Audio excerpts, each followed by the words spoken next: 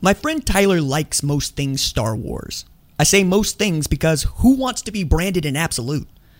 Talking to me, he was like, yeah, no, Star Wars isn't for everybody. They're mostly wrong, but Andor isn't for everybody either.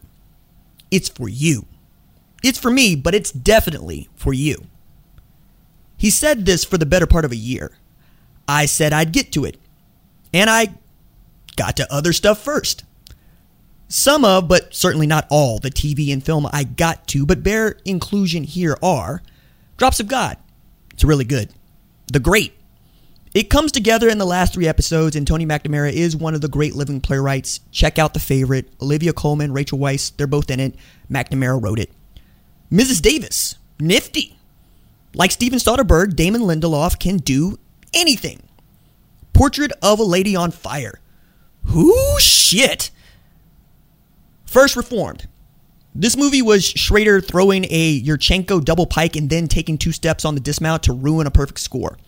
What I'm saying is Schrader ain't no Simone Biles, but who is? Ms. America. Kate Blanchett, Tracy Ullman, Margot Martindale, Rose Byrne, and Sarah Paulson forming up like Voltron is delightful, even if you're gonna leave me watching Phyllis Schlafly peeling apples. I also got to Blue Beetle, which is like saying I got to Multiplicity because I want to be a person who watched all of Michael Keaton's movies, but also shout Beetlejuice, Beetlejuice, Beetlejuice to a movie that never meets its showtime.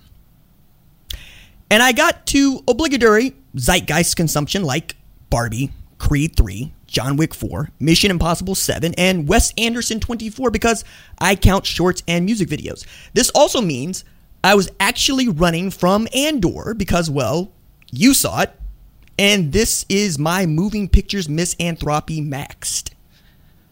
So I got to the first episode of Andor on a Tuesday night with the belief that this show that is bound to move glacially, I was right for 3 episodes, might actually be up to something when I started paying attention to who the writers and showrunner are. By Thursday, I was through all 12 episodes. Tony Gilroy, Andor's maestro, adapted action movies I love. The Bourne trilogy, Armageddon, Michael Clayton, The Devil's Advocate. He made Rogue One too, but we can overlook that. His pops, Frank, adapted a movie into a Pulitzer and Tony Award-winning play. The subject was Roses in 1965. I studied it. It's great. His brothers, Dan and John, can Kool and the gang get down on it too. But then I saw Gilroy put his back into it with this dialogue that got snappy. Nazi SS officers in white, Imperial Security Bureau officers at a round table started trading repartee like a blueberry hooligan after 2 shots of whiskey, hopped up on the cocaine, holding down the trigger on the sweet business, feeling no pain. If you don't get that reference, just know I play a lot of Destiny 2 while listening to Jacob Bryant.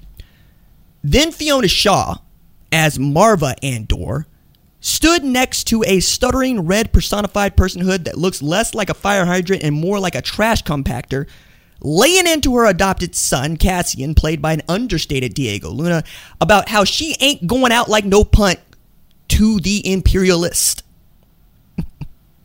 I watched a torture expert do the Elmore Leonard and tell me a story in dialogue about the dying screams of a race of massacred people weaponized to oppress even the most unwilling and stubborn amongst us.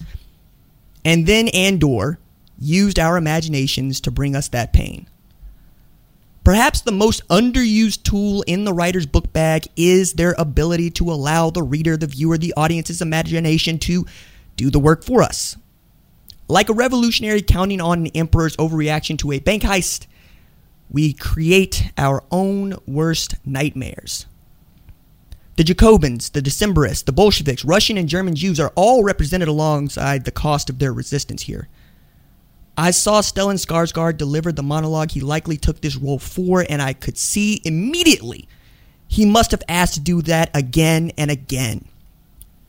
Gilroy and company bent film to their will, maximizing their gifts in a medium where, unlike stage play, you can get it right the first time for someone who never saw you do it live the first time. If you have $250 million to make 12 one-hour movies, that's $21 million per one-hour movie. Get your money's worth. Then I saw Beau Willimon threw down on the page what Gilroy didn't himself. Not once did I see colorful flashlight fights, reference to space monks and space chi, or an anointed savior.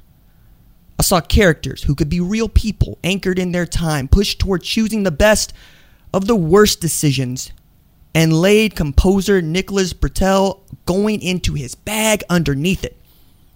I saw a man forced to choose a side in a war he wanted no part of. I saw prison presented as I know it to be true, gulags as we know them to exist, hope like a candle dancing in the dark as we clench our eyes shut so as not to be infected by what might soon kill us sooner rather than later. A light we cannot possess. I was reminded the cost of revolution. What do you, revolutionary, sacrifice? Calm, kindness, kinship, love. I've given up all chance of inner peace. I've made my mind a sunless place. I share my dreams with ghosts. I wake up every day to an equation I wrote 15 years ago for which there is only one conclusion. I am damned for what I do. My anger, my ego, my unwillingness to yield, my eagerness to fight, they've set me on a path from which there is no escape. I yearn to be a savior against injustice without contemplating the cost. And by the time I looked down, there was no longer any ground beneath my feet. What is my sacrifice? I'm condemned to use the tools of my enemy to defeat them. I burn my decency for someone else's future. I burn my life to make a sunrise that I know I'll never see. And the ego that started this fight will never have a mirror or an audience or the light of gratitude. So what do I sacrifice? Everything.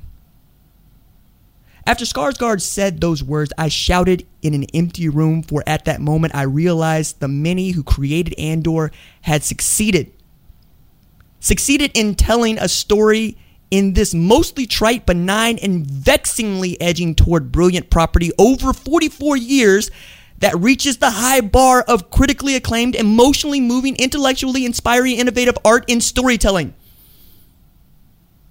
And that is, I'll tell my friends about it.